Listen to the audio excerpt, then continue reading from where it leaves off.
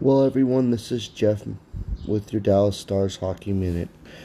I'm going to do quite a bit of these Dallas Stars podcasts throughout the next 15 games, considering we're close to the end of the playoffs. We'll be talking about, our ability to score, where we're going to end up in the seeding, who we're going to end up playing at the end of the playoffs. Are we good enough to win the Stanley Cup? There'll be a lot of wonderful topics as we go along through this journey together. And for those that maybe not watch a lot of hockey in their life, maybe we can get you interested and excited in this wonderful sport that I think is the best sport in the world. Thank you so much for being a part of my new podcast, and hopefully you're all having an outstanding day.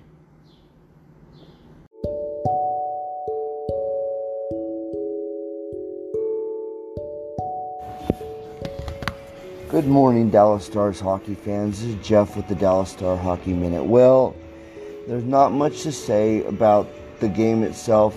I know we lost pretty bad last night, but the one thing, as I looked at the highlight reels and I looked at the game, I could say the same thing that I'm always going to say, that we worked hard in that game. We put a lot of pucks to the net, and it was just the goaltender's turn.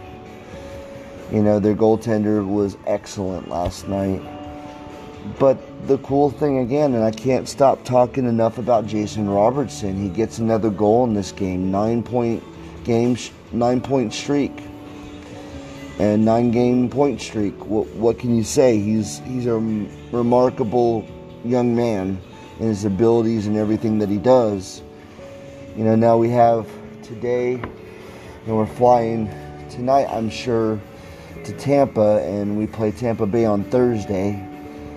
So a day to regroup.